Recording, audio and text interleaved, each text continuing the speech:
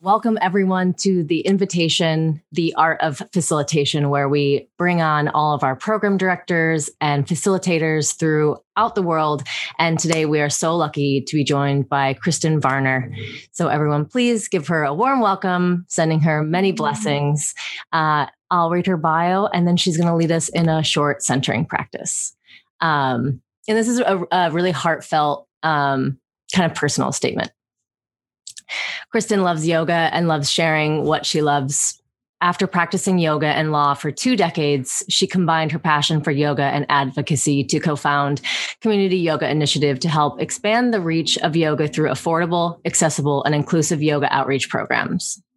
The heart of her yoga practice rests in the cultivation of awareness and love to discover and let go of ways of being that limit freedom.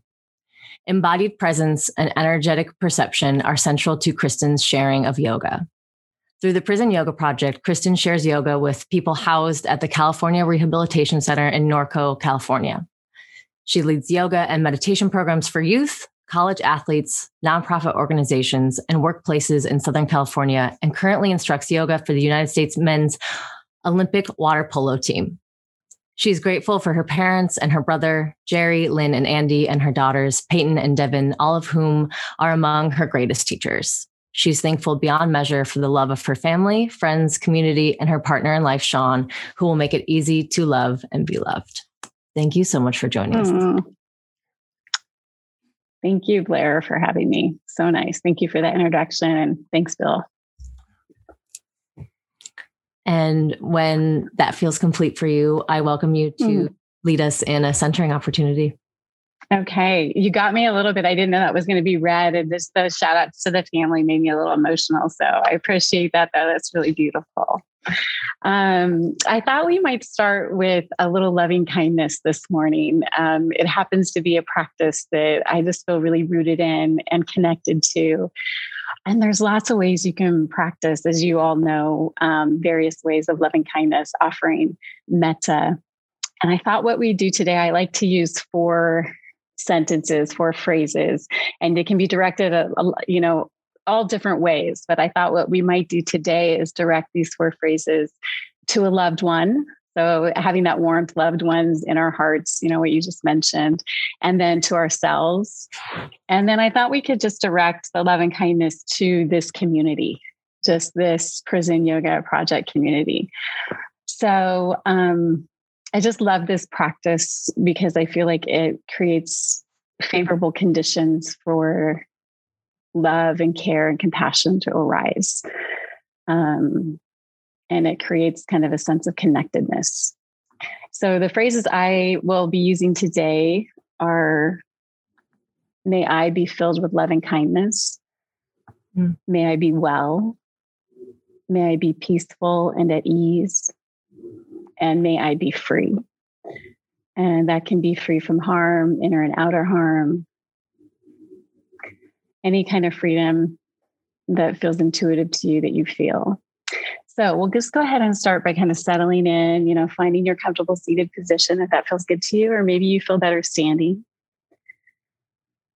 Just any kind of posture where you feel kind of a sense of dignity and ease, a sense of comfort. Then you may want to rest your eyes or lower your eyes and just move from the external inward.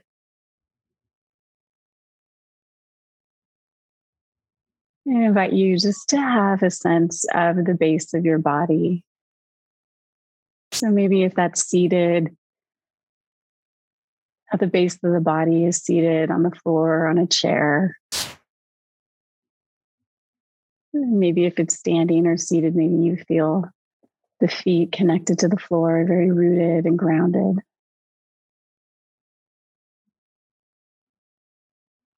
And as you feel connected and grounded to the earth, you might feel a sense of lightness through your lower back, like a sense of lifting.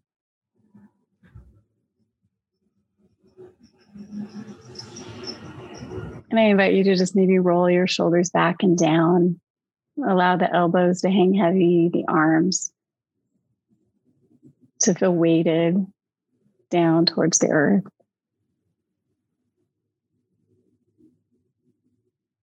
And you might notice that as your shoulders roll back and down, your heart lifts out to the world.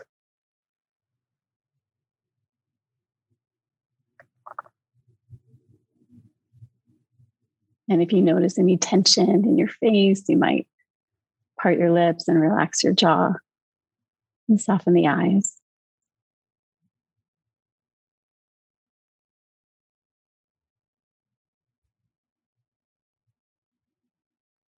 And then maybe turning the awareness to the breath. You've gotten a sense of the body and now how the breath moves in the body, just noticing.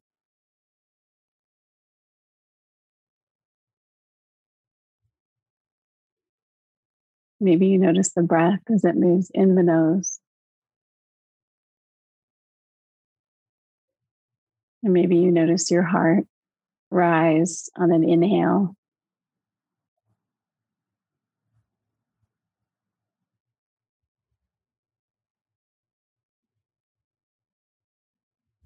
So just noticing the breath in the body.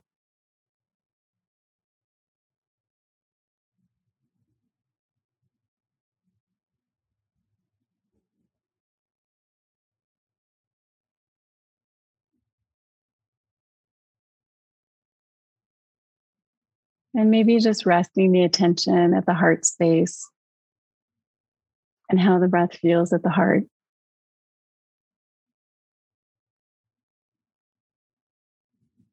Maybe notice a sense of openness and expansion as you inhale in the heart area. And a sense of the heart just kind of falling towards the body on an exhale.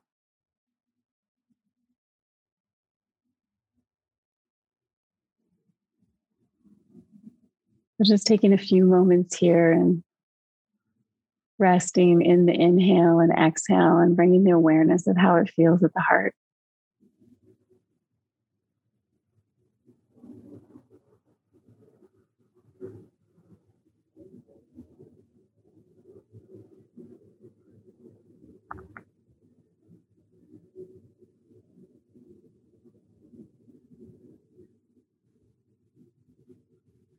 I invite you to bring an image to your mind's eye of someone that you love, someone the moment you think about them just makes you feel good. And maybe it's a family member or it could be a spiritual figure or a beloved teacher.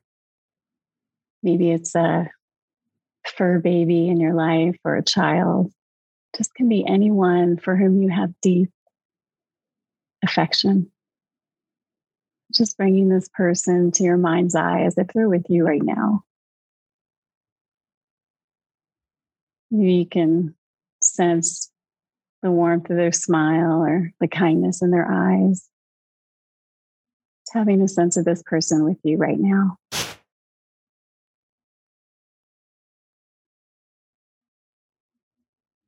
I invite you to offer this person love and kindness.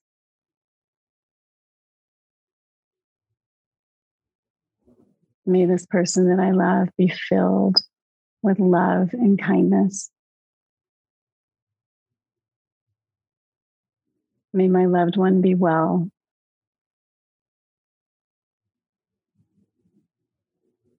May they be peaceful and at ease.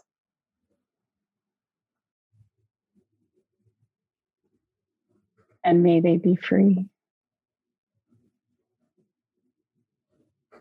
And I invite you just imagine any felt sense of love move from your heart center out to this person, wherever they may be.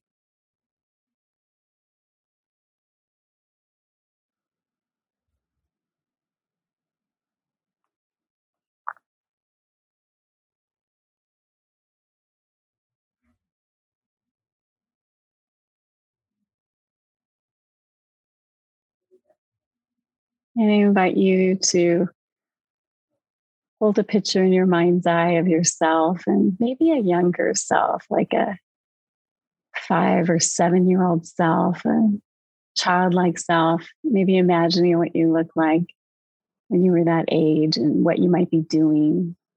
what you were curious about then. And remembering that that childlike self still resides in us, even though we look different or maybe doing different things, have different worries, and have gone through different phases of life. So just carrying an image of yourself as a younger self, I invite you to offer that same love and kindness that you shared with your loved one to yourself.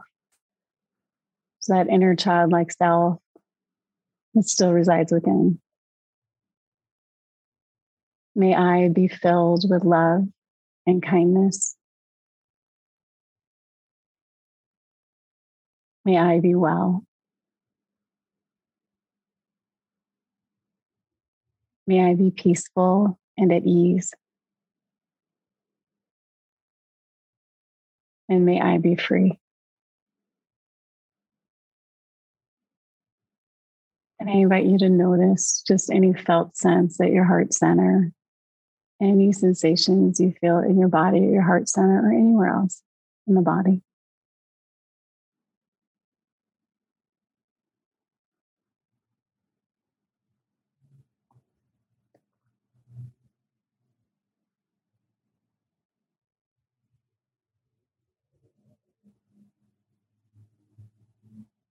And I invite you to bring to your mind's eye a sense of this community.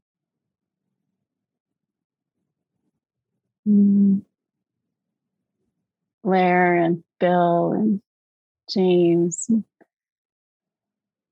Nicole, all the people who lead this community and the people who participate, the students who are taking the classes, the facilitators who are working in institutions, just bringing a sense, an image of all these people involved in this community. Imagining them in your mind's eye, how you've connected with them in the past, how that's felt to you. And I invite us all to wish this community well. May our community be filled with love and kindness. May this community be well. May we all be peaceful and at ease.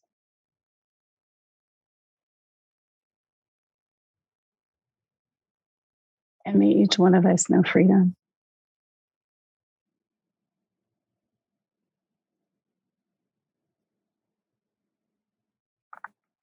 And I invite you to just imagine any felt sense of love just move out from your body to the people in this community, wherever they are.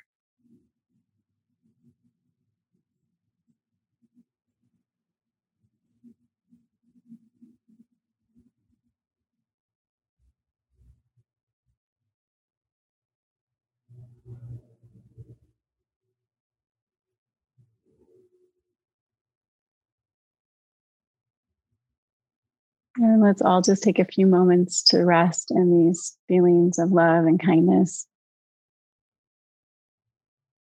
Just noticing any sensations of the body, the feeling of the breath. Just taking a few moments just to notice.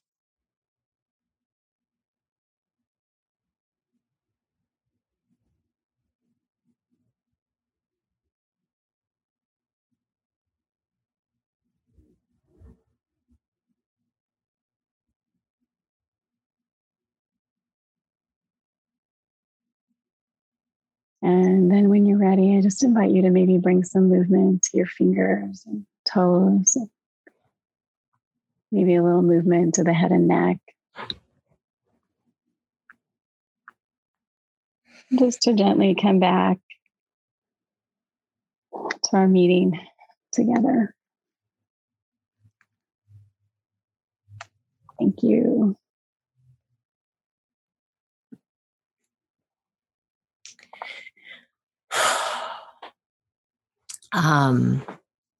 The radical softness and ease that you were like a shepherd bringing us to is so valuable. That was incredibly beautiful. Thank you. Oh, very kind words. Thank you, Blair. It's always so sweet.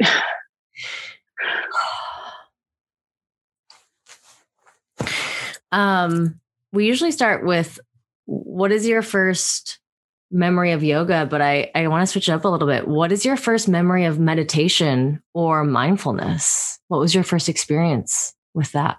Oh, God, that's such a great question. Well, like first memory, I've actually never thought about the first, but I started practicing a lot after my father passed away about 15 years ago. And I've told this story before, that I came to meditation. I had experimented with a lot of different types of meditation. So like breath awareness and some body scanning type things. And about 15 years ago, after my father died, I was introduced to loving kindness by a beautiful woman, Mary Grace McNaughton. And it just hit me, in the heart. And it was something that I became really drawn to. And I just couldn't shake it. And so I started practicing a lot of that meditation. So I would say, yeah, that was probably my regular practice of meditation was that. I'm kind of like a study bug, so I always found like ruminating and contemplating on things. I thought that was like my meditation for a long time, for years.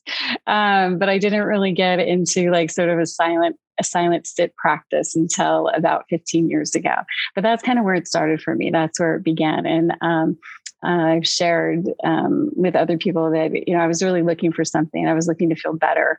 I was, kind of confused about, existential questions and dealing with a lot of grief with the loss of my dad and sickness in different ways. So that's where I found meditation very helpful. And that's where I started. And then it really grew from a loving kindness practice to more of what we would call Vipassana practice. And I combine a lot of loving kindness and Vipassana and concentration all together in one crazy meditation when I said. Yeah. Will you tell us more about your personal practice and how it's informed this beginning of yours as well? Yeah. I love to talk about yoga. I love to talk about practice. So thanks for that question. So my personal practice has evolved. I got into yoga mostly for exercise, maybe 20 years ago. And I got into yoga when I was pregnant. And I was just looking for some sort of gentle exercise. I had been a runner because I'm not a very coordinated person. So I could run though. And I have this like ability to have endurance. And so I felt like if I could do something, I will run. So I was always a runner. And I felt like yoga was like kind of a joke, like exercise wise. Like I was like, where is the value in this? But so I was pregnant. So it really took me down a notch. And I've told this funny story where I went to my first yoga class and I was pregnant and they had me in like eagle arms and eagle legs. And I was like falling all over the place. My very first yoga class, right when I moved to Riverside, we just got married. I was pregnant. And it was totally awful. Like I felt like I couldn't do it. I didn't feel good at all. So I practiced at home during my pregnancy. And I had a video and I didn't know it was a bhakti yoga video. I had no idea what kinds of yoga there was or what it even meant. And so it was this beautiful devotional kind of yin practice with beautiful music. And I did that through my pregnancy and that kind of got me hooked. And then I got kind of aggressive with the yoga and I went, full power, like hot yoga for a decade, which, was also awesome. And I probably needed that to balance out my brain and, how much was going on during those also hard hitting years in sort of the legal world and being a mom of two daughters. And that moved, from there to kind of starting meditation, and moving into meditation. And after my mother died, I had been interested in wellness and interested in helping people who were ill. And that's where I thought I would be facilitating yoga. I really never thought I would be facilitating yoga in prison institutions. I really, my vision of where I was going to be was in hospitals, because that's what I was really drawn to. So it's funny how you never know what's going to happen. But I had this idea that the breath and breathing could really help people who were facing terminal illness and chronic illness. And so I wanted to know more about it, and I wanted to get better at sharing it. And so I took yoga teacher training, and that just led to a whole other path. I could just keep going and going, but I'm not sure. Yeah, keep going. Okay, keep going. We're here. Yep. I'm like, where am I? So when I took yoga teacher training, it was transformative experience. It changed my life. I mean, it was already sort of had tidbits going in that direction, interested in sharing yoga and knowing more about it. And really the purpose of doing the yoga teacher training for me was so that I would be able to facilitate in hospital settings. It's really what I wanted to do. And then I just started loving yoga even more. And it just, I don't know. It's like yoga did a thing. It's like, I felt like I didn't have a choice anymore. And the more I learned about yoga, the more I wanted to learn about yoga. And then I started sort of sharing yoga to teacher level. And then I realized I never wanted to be a teacher ever. My mother was the most amazing teacher. She was a grade school teacher. She's like this amazing teacher. I have a totally different kind of personality. And I thought, I'm never a teacher. This is not what I do. And I will not share in that way. And what happened was I started sharing yoga with other people, like more in like they were going to learn to share with other people, be teachers. And I couldn't believe how much I was learning. I was like, I'm learning so much by sharing it. And it just blew me away. And so being like a lifelong learner, and I just was so filled up by that. I was so selfish. I was just like, wow, I'm really like sharing this because I'm really like sharing it with myself, and I'm growing in myself. And so that's been what's happened. And so I was just kind of looking for yoga in all different places. And for me, it's living the yoga in as many moments as possible. It's not on the mat. It's not sitting in meditation. It's just can life be the practice? I feel like life is the practice. And so that's what yoga is for me now, is just, how many moments of the day can I reside with what is and realize what, where my ego's at play, where my fears are coming up, where the pain's coming up, how much can I witness that, and deal with it, in helpful, loving ways. And it's a total challenge, so, so that's the long, weird answer, I guess. No, we like long, weird answers. That's what we're here, right? And I feel like I really love all these kind of different points. When I took refuge, my teacher, we're all kind of like bowing or like kneeling. And she was like, remember the moment of suffering that brought you here. And have that be this seed, right? This moment, like always remember your suffering and what it brought you to. And so from what I hear from your story and sharing as well, is that like suffering brought you to this path, and it was like this surrender, right? And then you just kept surrendering further and further. And you're like, okay, now it's completely out of my control and it's feeding me, right? It's like, it is nourishing me in all of these ways. I wish I could just say that just how you did, because that's exactly perfectly right. That's just so well summed up in like 2 sentences. I would love to hear how your yoga practice and mindfulness has informed your law practice and work. Yeah. Law practice, it's such heady. It's that you're so in your head, and that's my default, virtue and vice, right? You just, you have these analytical tendencies, and you can think through problems. And, law is really amazing on a lot of fronts. One, on an advocacy front, because there's a certain bit of, positioning that you can speak up for people who maybe don't have a voice. So that's, there's kind of a fighter aspect of it, but it's a mental fight. It's not like a physical fight. And I hate to use the word fight, but it can feel like that, sometimes in the law. It can feel very confrontational. It can be very adversarial. And it's a mental kind of fight. And so I feel like with yoga, what I noticed when I was practicing, kind of in my heyday of my practice, it was the heyday of my like hot yoga also. And it was such a great balance, right? Like I needed to get like out of my head into my body and actually feel like what's going on and feel a sense of aliveness, because I would just start living in this space up here. And I still do that, obviously I still do that. But I think when I think yoga has been such a great balance for really cerebral work. When you're really using your analytical skills, you're trying to find solutions, and you're, sort of navigating this world in a very practical, pragmatic way. It's important to, bring yourself back to your body. And I suffered physical ailments, I would say, because I was here and not in here, and I wasn't realizing what was happening.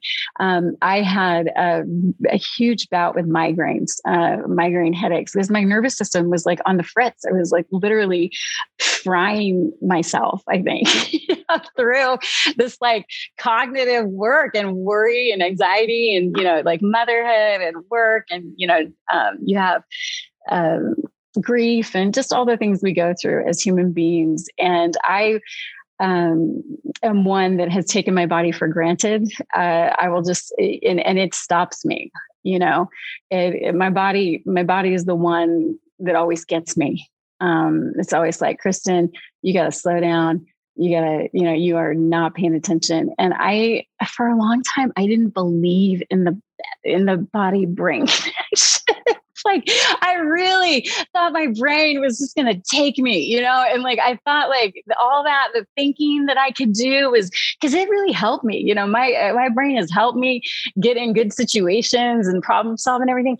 But then I just kind of left my body behind, and it was like, nope, you're coming back and you're seated, and yoga helped me stay healthy.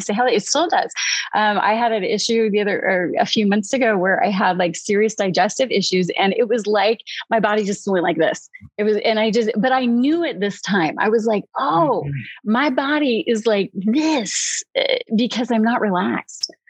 And so I was like, back to the practice, And so for me, I don't think it's ever going to end. I don't think there's ever an ending point. It's a process. It's continually ongoing. And I just hope I can remember before I get, stuck. Yeah, we're constantly in a process of remembering and returning. And I think what I'm also working on with myself is the softness of not being judgmental of every time I forget. And like approaching myself like honey. I'm just like, okay, like, can I receive myself gently? Can I, when I return back? Right. Yeah. And noting the universality of it, like, it's just how we're human beings. This is just a hard thing we are doing, and just having sympathy for our situation, and having humor about it. Like I am looking, I've been able to also develop that, and I can tell when I don't do it. I can be a very serious person, and now if you can just step outside yourself and just be like, oh, there she goes again, she's doing her thing, she's getting all serious, and she's reading 5 books again, wow, that's a lot, Kristin, yeah. So I do a lot of that too. You and from your own personal journey, and it sounds like also witnessing your mother's passing, was this inspiration for wanting to offer yoga and mindfulness to medical communities or people suffering from physical ailments. So what was the journey from that dream to finding Precision Yoga Project? Okay, such a great question. Well, some other yogis and I, so there's like a part in between there of the story. And so when I was in yoga teacher training, I was so blessed to meet amazing people. And a few of these amazing people and I started kind of looking around at like the yoga scene and being very frustrated by like what was happening, basically, these like $20 yoga classes, these non-diverse, non-inclusive environments. And so we were like, well, maybe we could just do something where we could co-create a space and that would be more inviting to people, that would be more inclusive, where we it wasn't just like people of all different abilities, body sizes and backgrounds could enjoy yoga. And could we create a space like that? And we hadn't seen it be done in our neighborhood. And so we kind of got together, and so it was Crystal Coleman and Inga Bookbinder, Cherie Robinson, and my friend Andrea Brown and we just started offering community classes, and it felt great. And immediately we were, and at first it was like super small. It would be just like a few of us, but we were like so happy. We didn't really care because we were practicing, and the practice was that we were having such benefits from the practice that it didn't really matter if anyone was coming. But eventually it really grew. And when it grew, we were just noticing how much people appreciated this space, how much they appreciated yoga, and how yoga was just like working its magic. Just by being yoga itself, these people were moving, they're feeling into their bodies, they're feeling relaxed, and they're just feeling more alive. Like they're literally feeling a sense of aliveness that they hadn't felt before. And so we started doing community classes, and we've been doing that. This is like our 4th year of doing that now. And we're in our 4th year. And my friend Crystal Coleman said, "Hey, she's one of those people that like knows all the best trainings. Like I had people who know like all the best books. Like my friend Kendall's like that. So Crystal knows like all the best trainings, and she researches it, and she goes to these amazing yoga trainings or in any kind of training, and then she tells you about it and who the people are." And so she was talking to me. We were talking one day, and she's like, "Hey, have you heard of the Prison Yoga Project? Do you know what they're doing?" And I'm like, I really didn't know. Sorry to say, but I didn't. And she told me all about it. And she's like, we should look into this. I'm like, yeah, we should. But, life and everything. But it was on my radar. And then, let's see, what was the next segue? So I think I was reading something by Brian Stevenson, and Brian Stevenson had like a list of resources, like a list of, organizations that he kind of like endorsed, and one of the things on the list was yoga in institutions, yoga in prisons. And I was like, okay.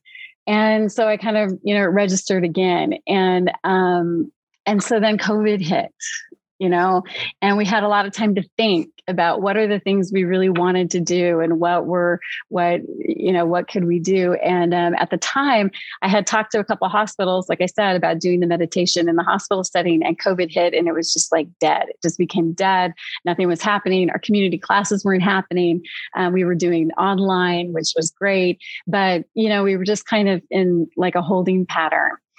And so Crystal and I were like, well, I wonder if they're going to do like an online training for Prison Yoga Project, because this has been on our radar. This is what we wanted to do. And so I think at one point it was like 12 o'clock at night, and I'm online, and I'm like, okay, LA chapter, I got to get involved. I'm going to like, let's see what this is about. And so that's how it started with Prison Yoga. And both Crystal and I took the first online training that the Prison Yoga Project offered, and it was fantastic. It was amazing. And I have to give a shout out to Bill, because I think I had bugged you a couple of times, like via email or text message or something, and you were like ultra responsive. Like, I was like it was like a yes every time. It was like, can this be possible? Can this happen? Are you going to do an online training? And Bill's like, yes, it's coming. Yes. And this is where you need to go and hook up with the LA chapter. So I really, your responsiveness, Bill, helped the whole thing happen. So it was really great. I Thank you.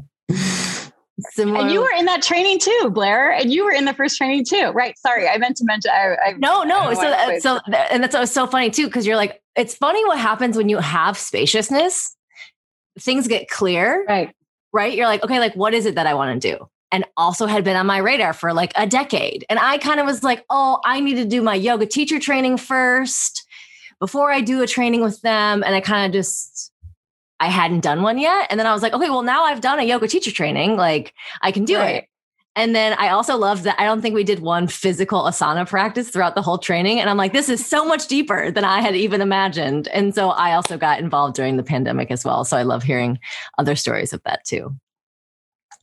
So why we also brought you here talking about the uncertainty of beginnings. Will you tell us the story of how you started teaching at Norco? Yeah, this is I hesitate to start with it. I kind of was like, I wanted to share like how amazing, because I don't want this to scare anyone, like this part of the story. But if we can promise to go back, like how the benefits also.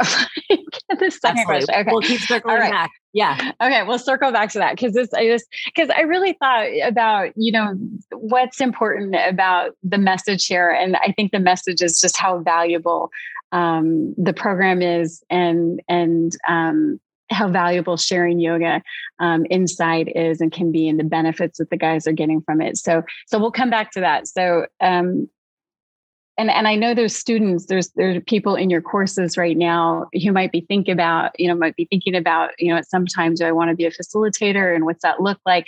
So I just don't want to totally scare anyone away. So I want to make sure we circle back to rewarding stuff, because how it started was a little crazy.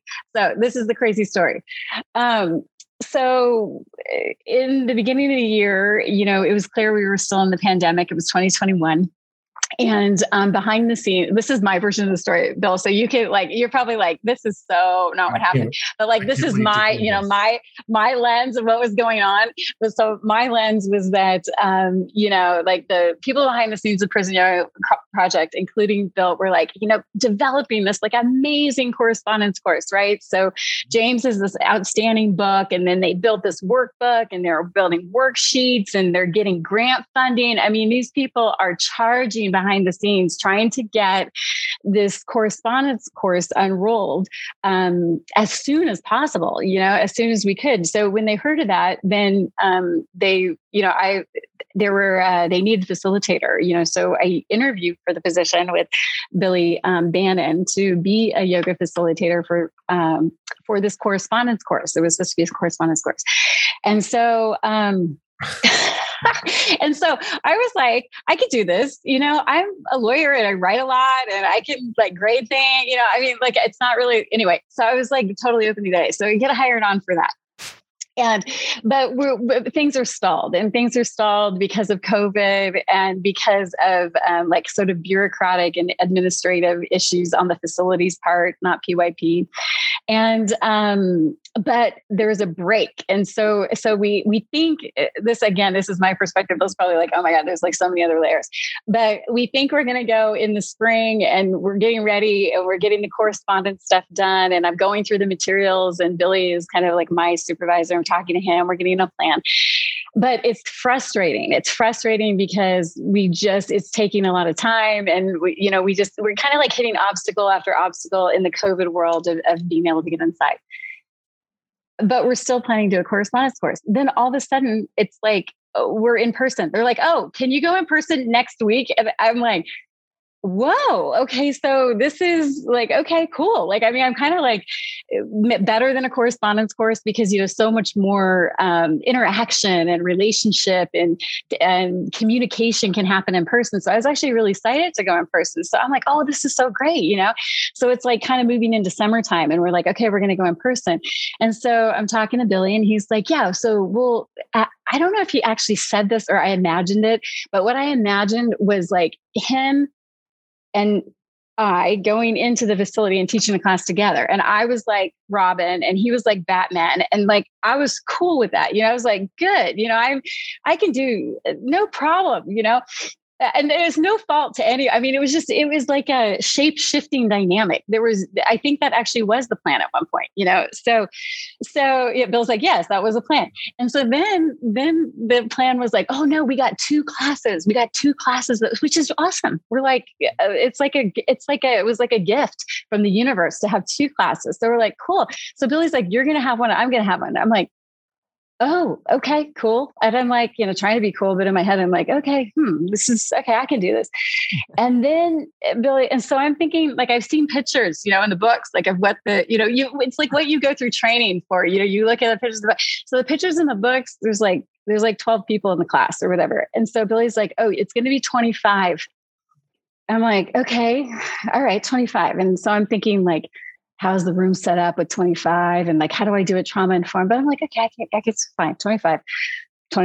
And then the idea, and again, this is just all the idea. And this is like morphing over like 4 weeks. It's just morphing every 2 days. There's like a new version of what's happening.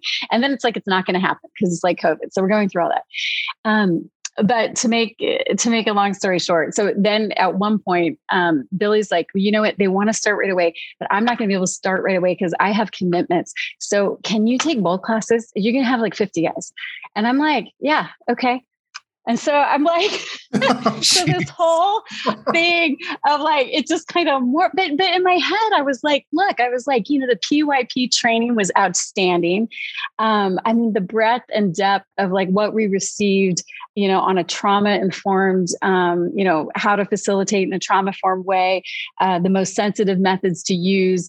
I had that, in my toolbox, right? I was like, I got that, and then I've had experience facilitating. I've been lucky that I've been in community. And so I'm used to facilitating where someone has no experience with yoga and someone might be a total adept at yoga, so I was like, I get that going. And then I'm used to actually facilitating for men, which is unusual, because usually a lot of yoga teachers, in a studio setting, you're facilitating for a predominantly female audience, or not female participants.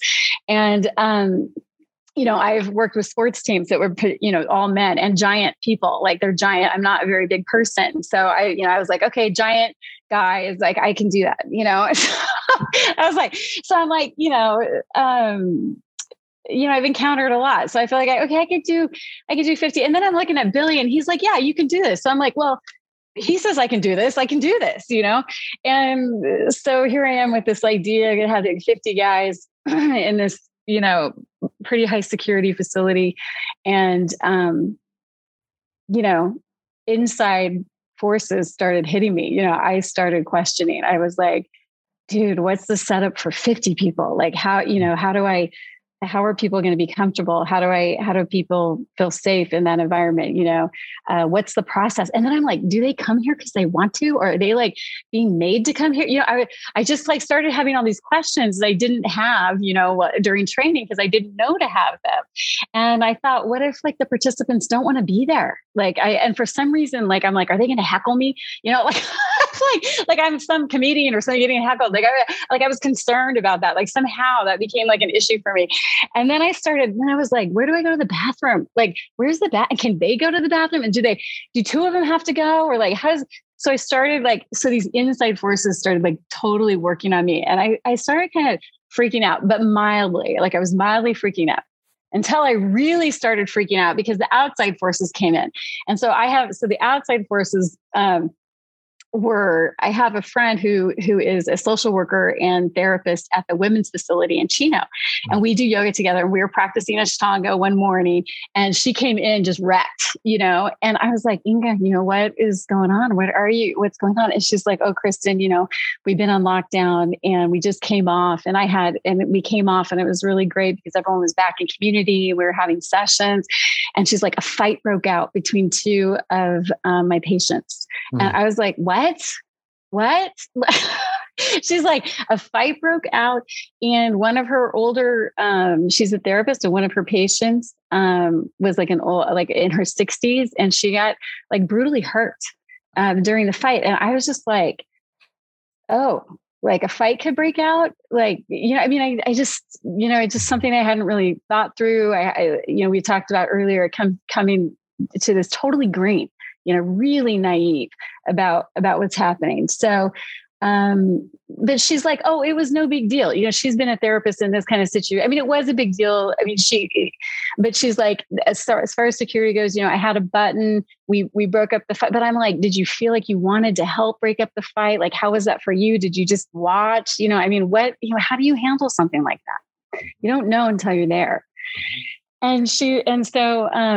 So I started thinking about that. And then there's an amazing amount of training that's offered. PYP does an outstanding job, prepping you for like all different kinds of things that would happen and sharing experience. And but I had to do a further training with the facility itself. And so the facility, and that was extensive. And so there was a training for that, which I was really grateful for. But then I had to do like a third training with the facility.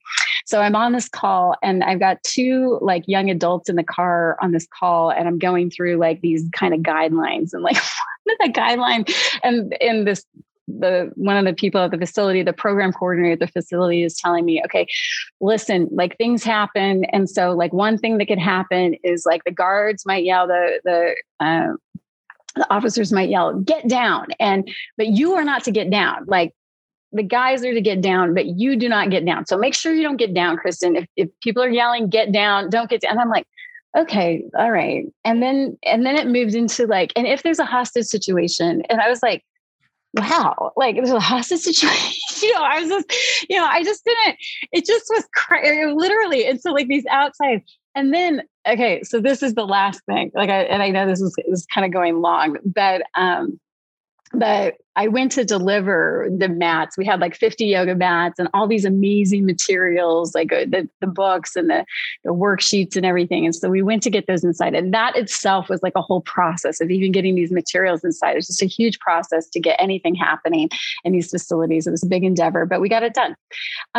But the facility itself, the space is like really intimidating. Like it's, a lot of guard towers, a lot of barbed wire, a lot of shut doors, a lot of dilapidated kind of structures. And it just, the space threw me off. Like it just even being in the outside space, I was like, wow, this space is really, is like an intimidating space. This is something I had been to the women's facility. I'd been to Twin Towers downtown LA, and I have been to the county jail, but this space was like next level kind of like feel. And so, but I'm just like, okay. And I could tell that, these inside doubts that I was having along with these external, like additional information, it was creating more doubts. And I did have like kind of a minor freak out. I was just kind of like, what am I doing? And I think the practice really helped with that. And I'll say one other thing happened, and I'll tell the benefits of the practice. But I had kind of calmed down, and it was a few hours before I'm going to go facilitate, literally like a few hours before I go. And I had kind of gone through like a freak out, and then like I kind of got myself calm, and I was just kind of resigned. I was kind of resigned to like whatever happens is going to happen, is meant to happen. And as I'm resigned to that, and I'm actually feeling super mellow and super calm, like I'm just going to do it. Like I just hands raised, I'm just surrendered to this experience.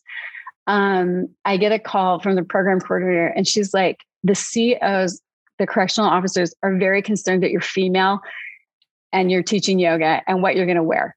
And I'm like, and how you're going to do it. And I'm like, what? And they're like, the COs didn't know you were female. They're concerned that you're female, and they're concerned about what you're going to wear and what positions you're going to be, if you're going to be touching. And I was like, oh my gosh. And so I had to like assure her, that like we've been trained in prison yoga in this trauma informed environment of how to facilitate in ways that would be most helpful and not harmful in this kind of situation. But I guess, I don't know if they didn't know I was going to, anyway, it just was like an issue. And so I was like, in my mind, at this point, I was laughing, because I'm like, okay, the world is like playing a joke on me. Like the universe is just like, take this one. Now, can you handle this one? And I'm just like, okay, yeah. Just like, so at that point, I just like gave up and I was laughing and we kind of talked about, it, but I think what was really helpful was the practice. And I came, I realized, my cycle, I really noticed when my head starts spinning and I start thinking about one situation,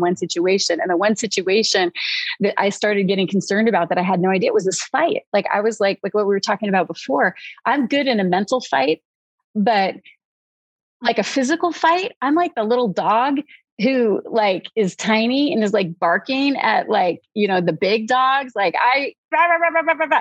But really I'm going to go like run. And so like, could I defend myself? I'm just going to like pee on myself. That's how I would feel. Like I was just like the little dog. And so in a mental advocacy, a mental kind of fight, I felt confident what I was realizing in like a physical situation. If I was going to watch a fight or be part of a fight or be part of an incident, like I felt really worried about that. I had a lot of fear around that I have even no idea where that comes from, except for maybe I just didn't know what it was, or it's just fear of the unknown. So anyway, but I think what helped was knowing that, that was my mind spinning, that was like the fight didn't happen. Like there was no fight. It wasn't happening in the present. It was never really going to happen maybe in the future. It's just something that I completely started obsessing about. And so I think the embodied awareness was really huge, and sensing where I was feeling this tension, recognizing that my mind was spinning off. And then I just kind of got, and the other thing that was huge was the Sangha. Billy was invaluable. Billy Bannon is the chapter leader in LA. And he really helped me like walk through like a lot of different scenarios. He has a breadth of experience that people don't have. This guy has been teaching yoga. He was a former basketball coach at, Cal Poly Pomona. So he has this kind of like coachy, amazing teacher vibe, very different from me. But he just went in, after his teaching career or his basketball, coaching career, and started teaching all over California, just like on his own, because he loves yoga so much and he loves sharing it so much. So he like was able to, help me, like, where do I park and what is going to happen with security and what do I bring in? And he like walked me through it almost as if he was taking me through like a visual tour of like what the facility would be and what to expect. And I can't tell you enough how much that like soothed my nerves from his experience, and also his confidence that, he was just like, you can do this, you'll be fine. We've done this, you will do this. And so that was huge. And I had a lot of support, from my friends and family. My friends and family were just like unbelievable. I felt like when I first went in, like the hours, I'm getting a little emotional. The hours before I went in, I felt like all of them were coming with me. It just felt like that. In a way, I felt like you guys were coming with me. I felt like you were there. I felt like Billy was there. I felt like my family was there. And I felt like I just felt like I had this immense support underneath me. And it actually made it easy. Mm. So with all that craziness, like with all that nutsness about self-doubt and like all these external forces, the community support and being able to recognize how your mind, can take you to places that don't even exist was very, very, very helpful. Yeah. You can hear my audio, right? Yeah. Yes. What you've just described is like absolutely the least ideal start perspective. I feel like it's probably my karma bill. So and at the same time, yeah, here we are today, mm-hmm. and obviously I can't wait to hear the next step. I can't wait to hear, okay. And then I went through the Sally port at the front gate, and we're going to get to that. Right. I really just wanted to say that everything that you're saying, everything that you're speaking to, is the reason why Prison Yoga Project exists. The training, you've seen the pictures. It's like you're starting to really get familiar. And then what you're describing with Billy, and actually we used to do this a little bit, and maybe we'll do this again, but we would do a visualization as part of our in-person trainings where, it's not so much a visualization, but I would describe, like I go down to Central Jail and and I park about 3 blocks away and I pay the meter. And then the only thing that I've got with me is my driver's license and my keys. And I walk down the 3 blocks to Central Jail, and I go and then literally I press the button for the 9th floor, in the elevator, so that we can really give people an experience of what this is going to be like, to take away as many of those unknowns, because then the reality of it is, and then I walked in, and then I got off the elevator at the 9th floor, and they're wheeling somebody out on a stretcher, and I find out that the facility is on lockdown because there's been a fight. Things like this do happen in these situations. Ideally for us, a class is 15 people.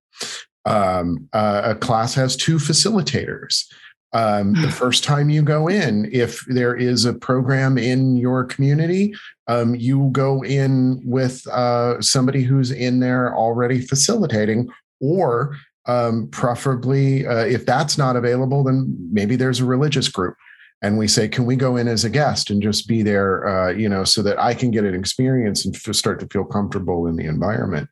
And so literally everything went wrong in getting this. And besides the fact of I can't even begin to tell you the nightmare that these CARES grant based programs have been in California, because, we wrote the grants in April of 2020, at a point when none of us know what the future is going to be. Right. Little did we know that here we are in September of 2021, and we're really still dealing with this. So many such facilities shut down. And so, all of that is happening CDCR is doing the best that they can. Anyway, what happened next? Yeah. And then I drove. And then I go in so I forgot my ID. It's a big thing. And what you said, I didn't totally forget it, thank God. But what you said is so helpful. And Billy did exactly that. He took me through a whole visual of and Billy wasn't even, he wasn't there. He couldn't. So I started on my own. He was out of town. Yeah, he was out of town. He had other commitments for the first 3 sessions. So I went in for 3 weeks on my own. And so the first time I go, and he had walked me through, I leave my ID in the car because I am nervous. I'm calm, but I'm nervous, And so I'm oh, geez, so I go and get my ID, and I had been concerned about the space. The space was really a daunting kind of space. And my goddaughter, Mackenzie, and I were talking about it. And I was just the space is kind of bugging me. And she's well, Kristin, you would be co-creating the space. She's it's going to be a co-created space inside. So you can think about that, there's the outside space and the inside space. And I really took that with me, And then the other thing that happened that was really cool is you have a sponsor. Well, in this facility, I have a sponsor. Yeah. So what that means is I have someone, she's similar to my demographic. She's, my age, size or whatever. And she works at the facility. And then we start at 6:30 in the evening, and she meets me there and walks me to where we need to go, which is in the gym. And then she stays there the whole time and monitors class, and she knows all the rules of the facility and can kind of help when I have questions, which was fantastic. So I had a wonderful facilitator. I've had wonderful facilitators the whole time that I've been there. There's been 3 different ones, but we have one now that's consistent. But she was fantastic. So she really also soothed, and provided, some comfort to me of just the unknowns and getting me through the unknowns, where to use bathrooms. Yeah. And how that works. And so then we go inside, and it was, I don't know really how to go from here, because it was a total 180 shift is what it felt like. It just felt like, so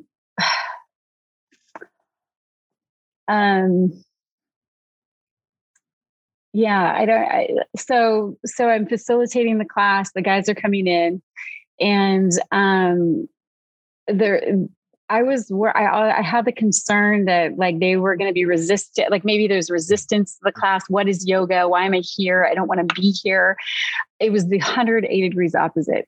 They were like, we are so happy to be here. They have been on lockdown. So we've all been on lockdown. Yeah. They've been on lockdown in a whole different way in their facility. The movement is really restricted. I was told there were no other classes besides Alcoholics Anonymous and Narcotics Anonymous going on. And those are all peer led. So Prison Yoga Project were the only outside. We were the first, and we still may be the first in that facility right now. I'm not sure.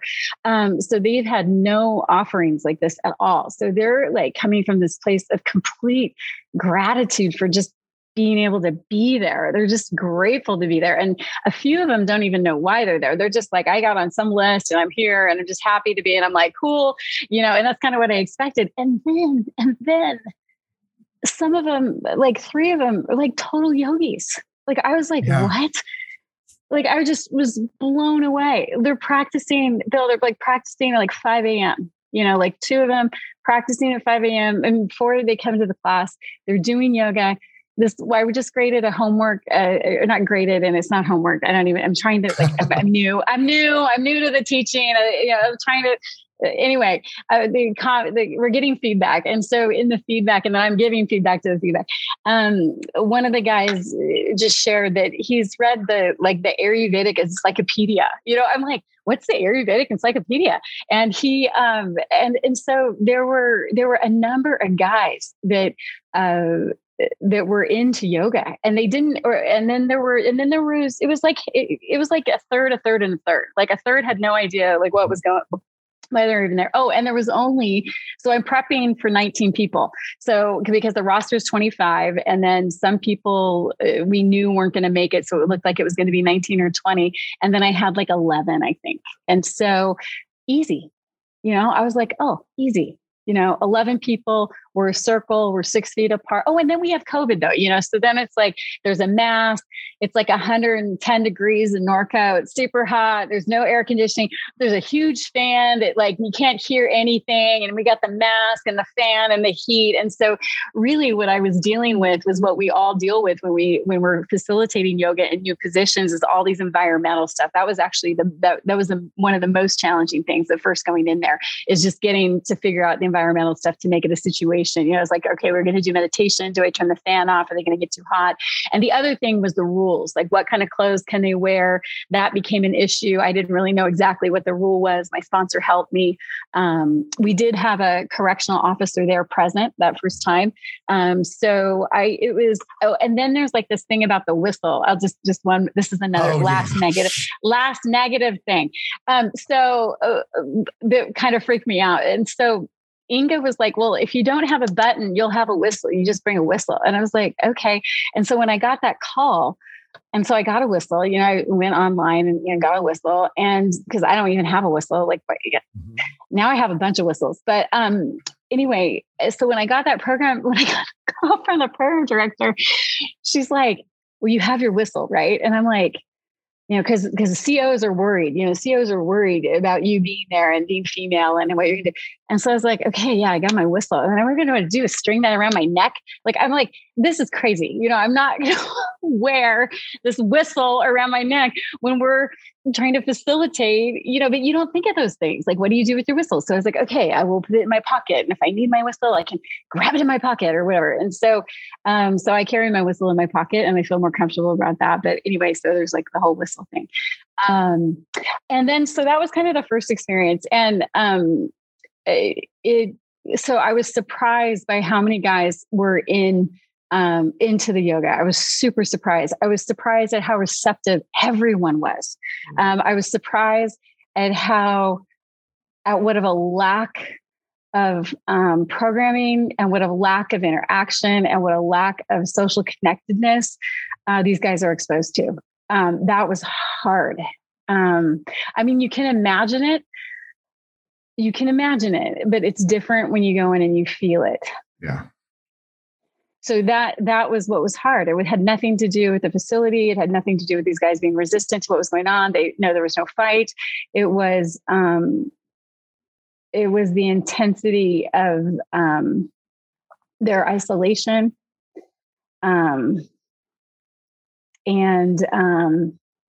their sincere appreciation for being there.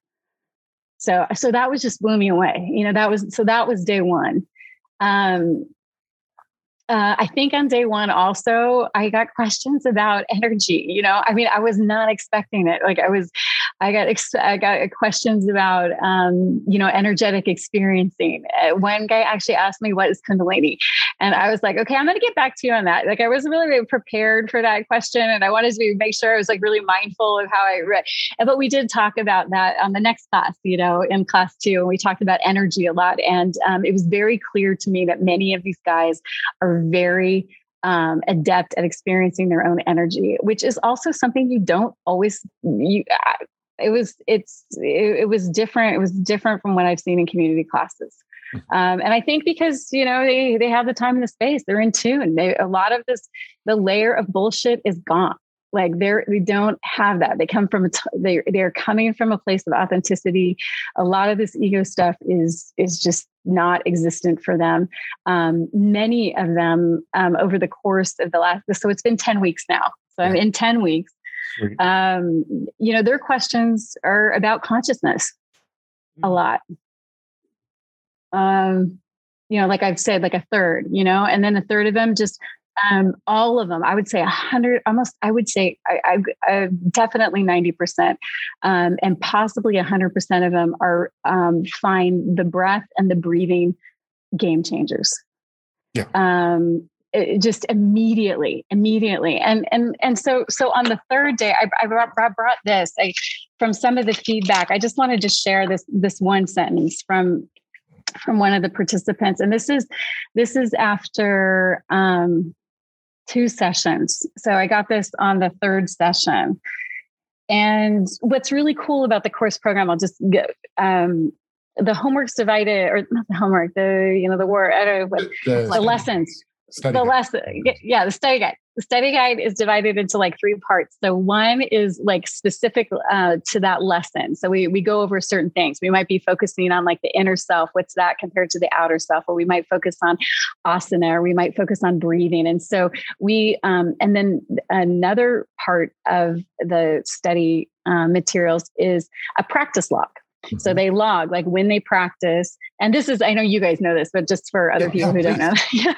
Okay. So the other part is a practice log, and they log what they did, what time they did it, and then how they felt before they started and how they felt after they started, whether they felt, from on an overwhelmed scale, on an at ease to kind of overwhelmed scale. It's really beautifully laid out. And then the other piece of the study guide is to talk about their feelings and identify where their feelings are in their body. And it's just a really powerful set of questions. And so it allows them to explore what happened that brought up feelings. What can you name those feelings? Where is it in the body? And how did you react to it? What were you proud of? What did you handle well when those came up? And then what could you have done better? And so anyway, as part of one of those responses, which has been, the responses have just blown me away. But this one came after 2 weeks. So I get this on the 3rd week. I mean, okay. So it says, I had feelings which I call ineffable because they were. It's like I was full of an unknown something that allowed me to feel good for reasons that evade me. Here's this guy, he's like a poet, he's like I had, he felt good for the first time for reasons he has no idea why. Yeah. Because it feels like that, he got unstuck in different ways. 2 sessions. That's the 3rd session. So now we're in 8 live sessions, 10 weeks into the program, and it's just built from there. Yeah. Wow.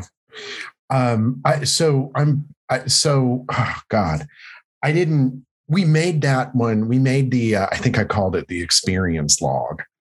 Yes. Which is, I will come up with a better name at some point, but that's perfect. I think it's great. You think it's okay? Yeah, I like it. Tried to really take a nonviolent communication approach to it's in as practical term as possible, objectively, what happened? Something this week that caused a significant reaction for me was this. And then it's like, this, all of that. And then we give them a vocabulary of feelings and a vocabulary of sensations. And I really think that this, to me, is the point of the correspondence program really is the practice logging, because we want to encourage people to be doing, at least 60 minutes of yoga, 60 minutes a week, split over 3 to 4 sessions.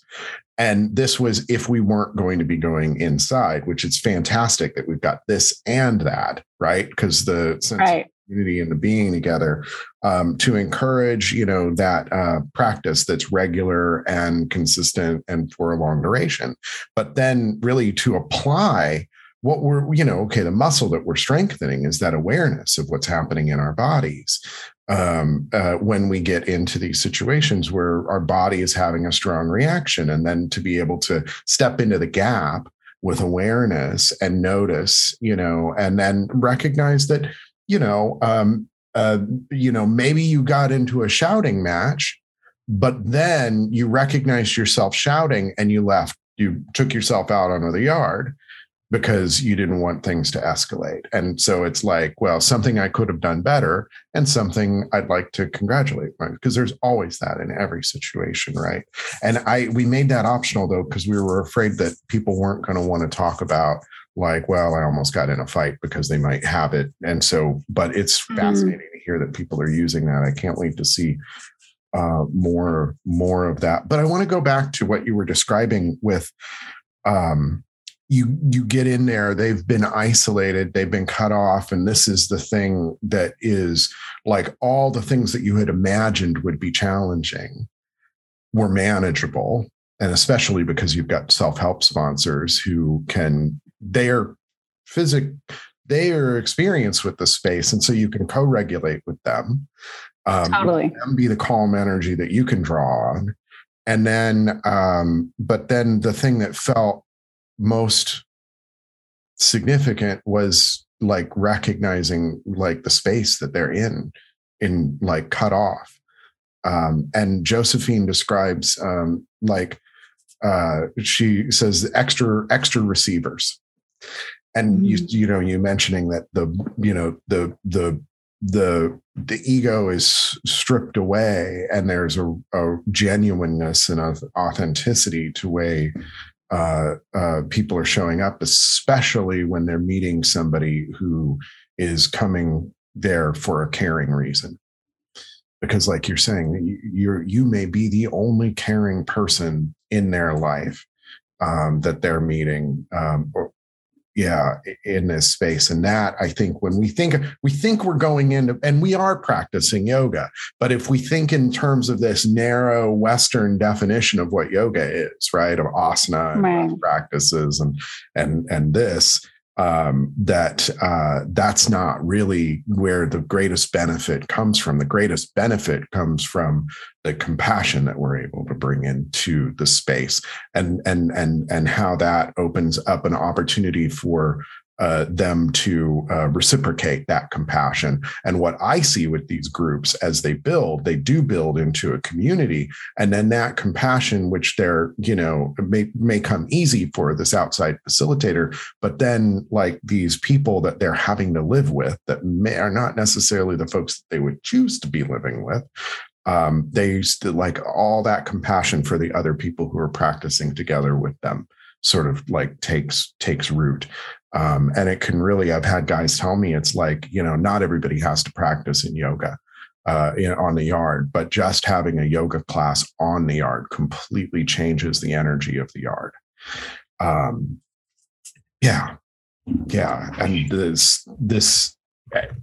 thank you so much. I mean, wow. Yeah, it is amazing. I will just echo what you're saying about what yoga does. And to me, I mean, if I had to use one word, I would just say connectedness and interconnectedness. And so, all these things we do in yoga, whether it be asana or the pranayama or whatever, it's just like a vehicle in my mind for this a connectedness to ourselves, to each other, and to everything. And these guys feel it. It's just palpable. And that's connectedness is what's building. And it's because of the intense setting, it feels like it's building like faster and stronger than I've seen something done in a community. I mean, I've seen it in yoga teacher training because people are really wanting to be there, but there's just less there. Like you said, there's a base level of authenticity and sincerity. And it's just like what matters. There's this underlying thing of like what matters, and so it just makes it really easy to make connection in that way. Yeah. So yeah. It's almost like there's this pressure and this necessity of that community, but it just can't get itself together in that environment. And then you bring yoga into it, and it's like the genuineness and the power of community and connection and compassion and love.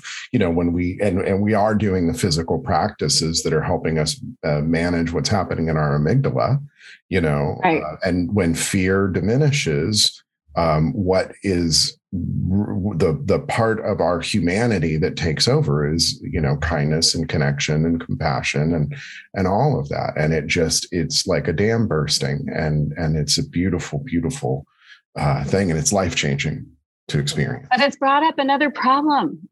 Oh, do you know what that is?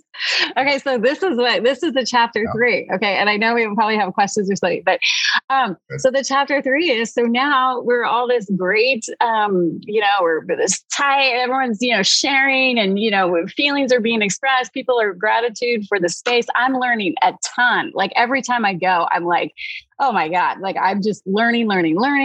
It's really fantastic. We go into COVID, so we get locked down. So we're there for 5 weeks, and then we're shut down for 2 weeks, and we don't know how long it's going to be shut down. We think because it's COVID. So maybe it's like 2022. I have no idea when we get to go in next.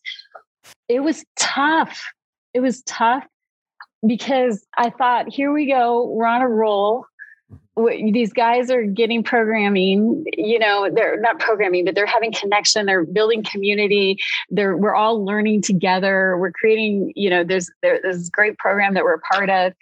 And then it's just like done. Right. And like, we're like, can't see each other anymore. Thankfully, the facility, was really on top of it. And we were able to, and because you guys had, did such a great job with the correspondence aspect, we started getting the assignments and the study guides through scanning, so we could get that, but still the human connection was not. So it was sort of a problem, but then it wasn't, because we were still continuing. And then we got to go back inside after 2 weeks. But what happened, which I wasn't expecting as a teacher or as a facilitator, and I think this is important for people to know, it was something that really caught me by surprise, is, even in that 5 weeks, because it was so fast and so intense, it was such a fast and intense build of community. When I came back after 2 weeks of being gone, 2 guys were released, which is a celebration for them, right? It's a celebration for them. They got to go home. And 3 guys were still in a unit that was in lockdown. Mm-hmm. So half of the group of this little community that, was feeling really good in a way, feeling connected, and loving and caring. It was really feeling that way and growing and learning and just a seed for everything. It was like amputated, it was like the head wasn't cut off, but a few arms and maybe a couple other, and it was weird. And, I was sharing with Blair, it's a growth, and we know the Dharma is to let go and to not be attached, right? Like we know this, we know it in our head, but to have the capacity in your heart to build connection and feel connection, and then, kind of feel it dissipate and go away. It's not easy. Yeah. It's not easy. And I can tell it might be the thing that I'm going to struggle with most. I don't know. I don't know what's going to happen. And I would like to know, I mean, not really maybe at this moment, I don't know if it's the right form or whatever, but these are things that this community is very helpful for me to talk about because I think that is going to be a big issue, this letting go. You create, there's someone in it. Kate, my friend Kate is here. She said impermanence.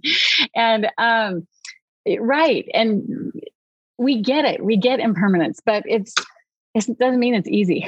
There's also, I mean, as much as we want to, be Buddha and without completely free of attachments or whoever Buddha, whoever you want to, we're human, we experience grief. And this is, and we also experience, I mean, like this is another reason for PYP's existence. And as programs are getting restarted around the world, we're going to have a consultation group that it'll be drop in. So just like if you're a therapist and you're doing work, you meet together with a group of other therapists to discuss, like if there's a particularly difficult case. We want to have a consultation group for people who are doing this because there are things that happen. Generally, they are not things that I've only heard one instance where a program provider, and it wasn't a PYP program provider, but another one witnessed. She didn't witness a fight, but somebody came into the room where they were doing their program and slumped into a chair. And she went over to say, hey, this is a closed program. You can't be here. And his hand fell away from his abdomen and he was bleeding. He'd been stabbed. And, when the rest of the guys that were in her program saw what was going on, like they rushed over, they brought her over to the opposite side of the room and two of them went out to get a CO. And it's like, so, but she didn't have anyone to talk about this with. And she had held it in for months and then finally brought it out with a group of other program providers. And so, it was, she needed community that understands vicarious trauma and all of that. But I've had experiences and I'm going to have an experience because a core anchor of my program on Echo at Donovan, several of them, many of them are either released or transferred to another prison. And so it is going to feel a lot like rebuilding from scratch to create that sense of community. We also have a wait list of like 75 people for a 25 spot class. And we're going to need to institute once you've been in for a year, we're going to take you off the roster and you're going to go back to the bottom of the right. Just because I want to cycle more people. I want to get more people exposed. Walk on to Delta Yard one morning and Danny's wheeling one of the big orange things. And he's like, I got transferred to Valley State. It's like 6 years I've known this guy. And I walk in, and if it hadn't been that he happened to be moving his stuff out, Danny would have just been gone out of my life. And this is something that they're experiencing. And I remember talking to one guy one night. I was leaning up against the wall waiting for something to start, and he's in pill line, comes over and starts chatting with me. And he was saying, I really just kind of keep to myself. I really don't have any friends here. I had a friend once. I had a cellmate that I was with for 3 years, and we were pretty close, and he got moved, and it just broke my heart. And I don't want to feel that pain again. And it's such a real thing that is happening in these spaces. There's so many forces that work against developing loving, kind relationships. And this is this is counterproductive to the whole enterprise of like rehabilitation, which is a word I dislike. Right. But this is. I'm gonna hop in with. Please, Blair. We've got some really nice comments even in the Q&A as well. So I want to start with Judith. Judith, they say, thank you so much for your openness and humanity. Truly inspiring to be able to listen to you. This offering has been so valuable as I myself am on the threshold of facilitating yoga in prisons and possibly also with refugees here, which she said is in France. So fingers crossed for that. Mm-hmm. I especially appreciated when you spoke to the feeling of not going in alone, but with the entire PYP community and your own loved ones. That was very moving for me, especially since we're building a Sangha here. And I very much look forward to carrying on the work together. Absolutely. Thank you. Okay, so now the question is, how do you zone in and out before and after the time spent inside? Do you craft out special time for yourself? Do you exchange with your community? Do you make sure that you take time around your practices inside that are especially calm and quiet? I'm sure that we all craft our own rituals and routines. And she's just curious whether you could speak on to how this works for you and what you do for you. Awesome question. Thank you, Judith. Yeah. Such a great question. Such a great question. I will say that I'm consistently inconsistent with everything right now. So but one thing that's really helped me, which was actually Billy's suggestion, was to keep a journal of what's going on. And I thought it was an awesome suggestion. It's completely helped me. So what I do is, and I use it, I take it inside with me and I take attendance in the journal. I get all the names of everyone who's there, and it's different, sometimes.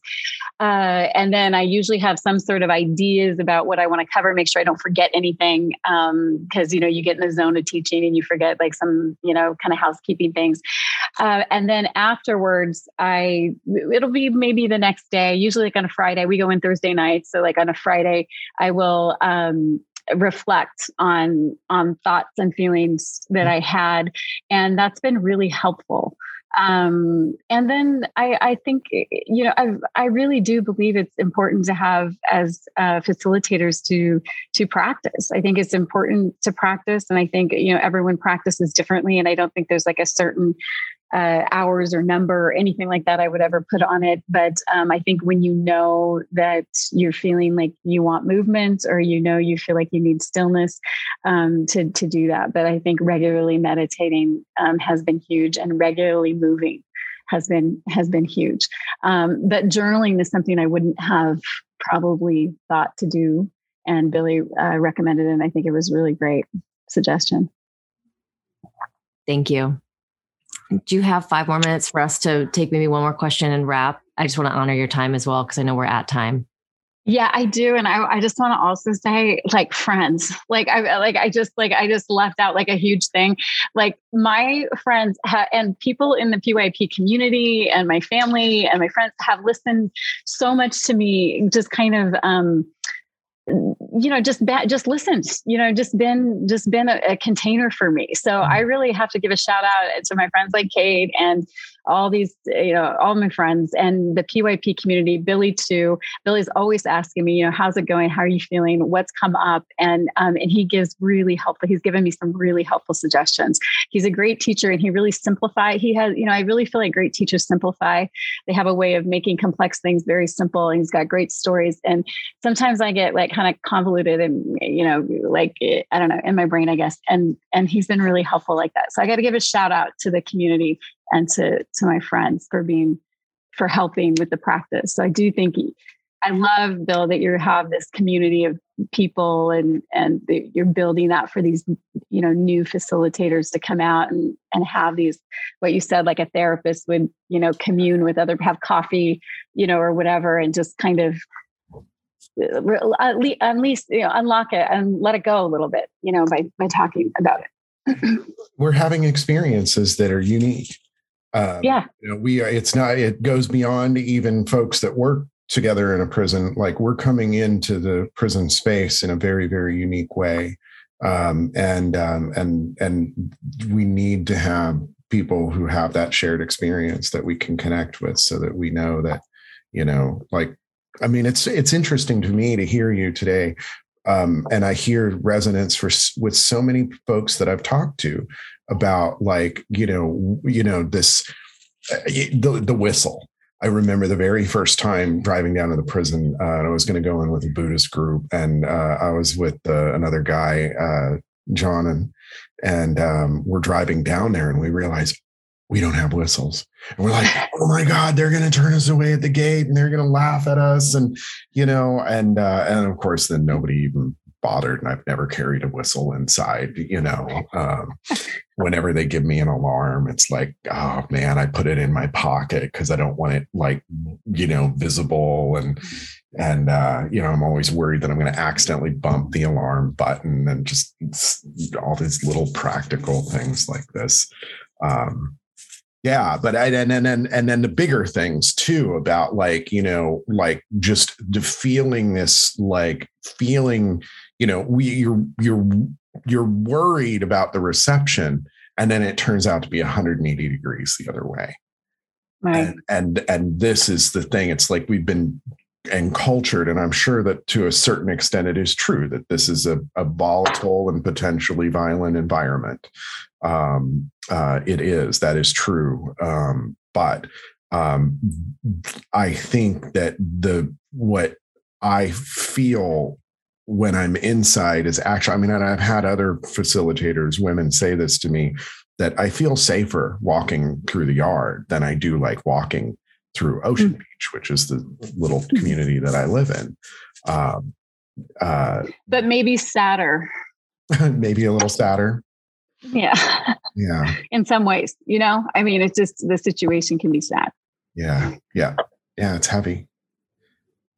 Blair, I think I saw, do you want to say more about that before?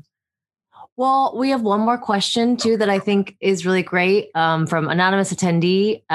You sound very knowledgeable in trauma-informed yoga. I was wondering if you gained this knowledge only through the 32-hour PYP training, or did you do your 200-hour yoga training through PYP also? So I feel like I want two things. I would love for you to answer this question, and then just tie us up of just any advice that you would give to our community of starting and what's inspiring to you, but just any advice that you want to wrap up with too. Cool. No, I did not. I did my 200 and 500 hour yoga teacher training at Western Yoga College in Riverside, California. And I can't say that was specifically, there was an emphasis there on trauma informed, but it was, a very profound training on all different levels, and I think when you encounter a very profound yoga training on all different levels, it's going to automatically, not automatically, but it's going to have a tendency to create, favorable conditions for you to be able to handle or be able to be sensitive to a lot of different situations.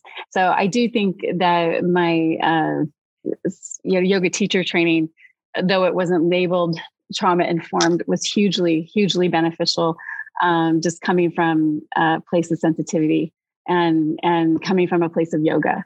I believe it was a real deal. And when you're coming from that place, it's easier to address any kind of situation. And that's kind of how I felt like with the fight kind of situation. It was like the Bhagavad Gita, where you're just like, you don't know what's going to happen. You're worried about it. Arjuna's like, hey, I got to kill somebody here. Who's it going to be? I don't know what I'm going to do. And there's no way. You just don't know until you're in the situation of how, to deal with something. And so that's what I think yoga teacher training did for me. But I think the added layer of doing the trauma-informed yoga with the Prison Yoga Project was essential. It just, and then the practical experience of doing it. And I'll just give a shout out. I thought for all you students who are in the course right now, I feel like you're so lucky.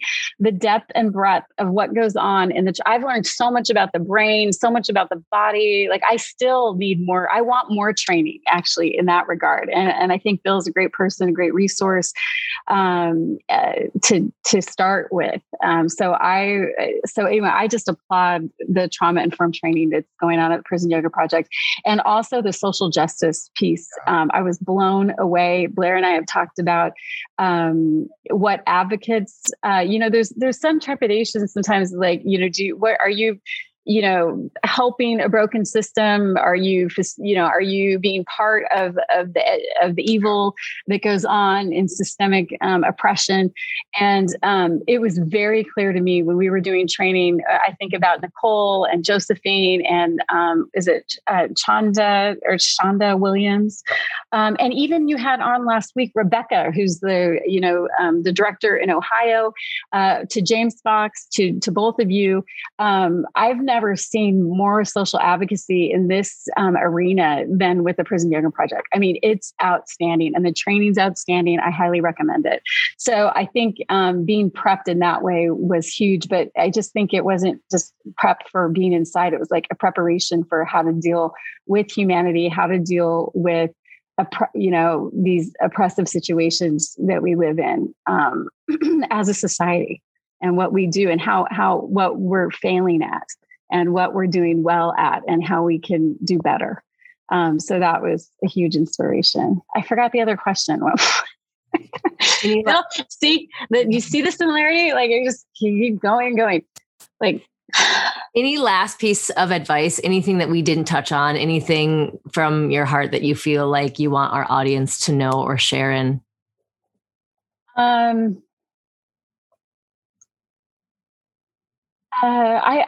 couple things come to mind.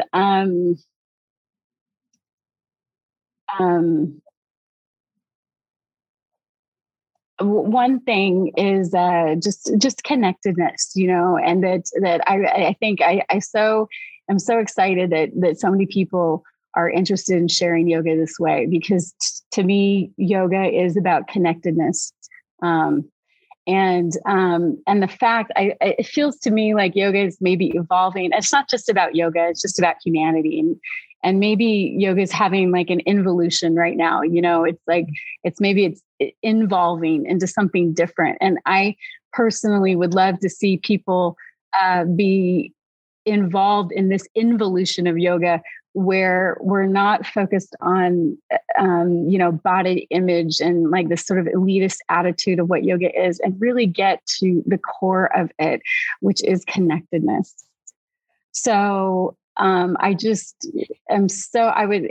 feel like if that's what you're into, and that's why you're doing the program, you're going to be blown away by giving it a shot to facilitate. And I offer my time to anyone who would want to talk more or have coffee with a mask or whatever, however we can do that, whenever we can do that, or over Zoom, and work through it together. I mean, I'm just a baby. Like, I'm like totally green, making mistakes all the time.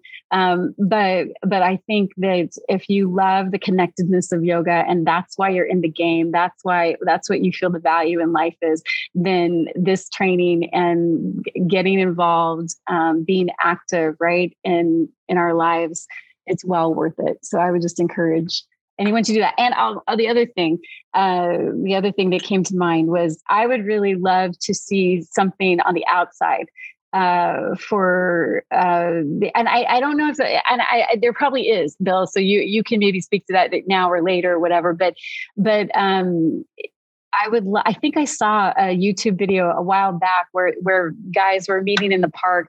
They were formerly incarcerated, and they were meeting in the park and doing yoga, and they were kind of being a support group for each other.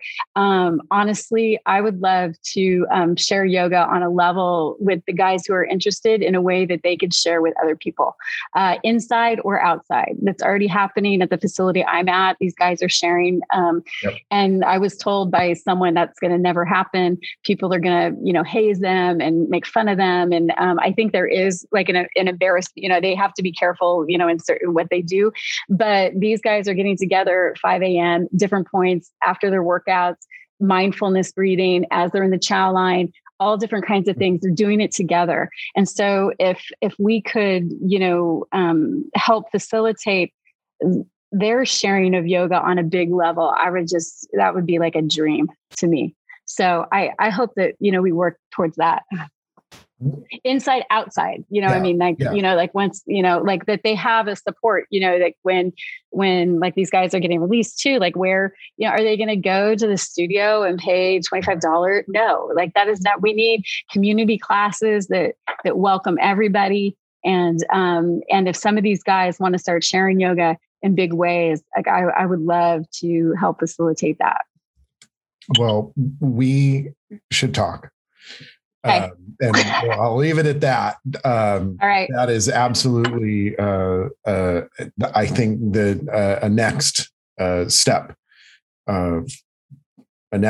for us, that the community website and the pandemic and everything that the shifts that we've been making as an organization, I think are going to enable that in a way that it's been really challenging in the past, but we're getting there. And it's been a strategic build towards just that. And I've been thinking about, like, man, we should just be putting the community yoga initiative events on the PYP event calendar and opening it up to the community. So we can talk about that in a Okay, we will talk. We shall talk. and a nod to you guys, because I know you're working your tails off. Like the stuff I see coming out of PYP, the webinars and the trainings. I couldn't believe that. I checked the calendar just to see like where's like, what am I doing? Where am I supposed to be? And I was like, oh my gosh, Bill's got this training and that training. I mean, you guys are like working your tails off behind the scenes, creating resources. I think Blair's done an outstanding job, with these interviews and keeping things together and getting the word out. It's so important. Being able to be an organizer is so important. So you guys, no criticism here. Like, I don't want to, but just how can I help? Like when that time comes, my number. So yeah, thank you. All right. Has been an absolute pleasure spending the morning with you. It's a morning here. Thank you. I mean, you have an angelic presence, really. Oh. So just thanks, Claire. Thank you for leading us. Thank you for sharing your wisdom. Thank you for showing up for yourself and your community and your family in all of the ways that you do. And thank you for serving. Like, thank you for being in surrender. So we are so lucky to have you as part of this community. And we are just so lucky to have you, period. So thank you. Yes. Thank you. Thank you both. I appreciate the opportunity.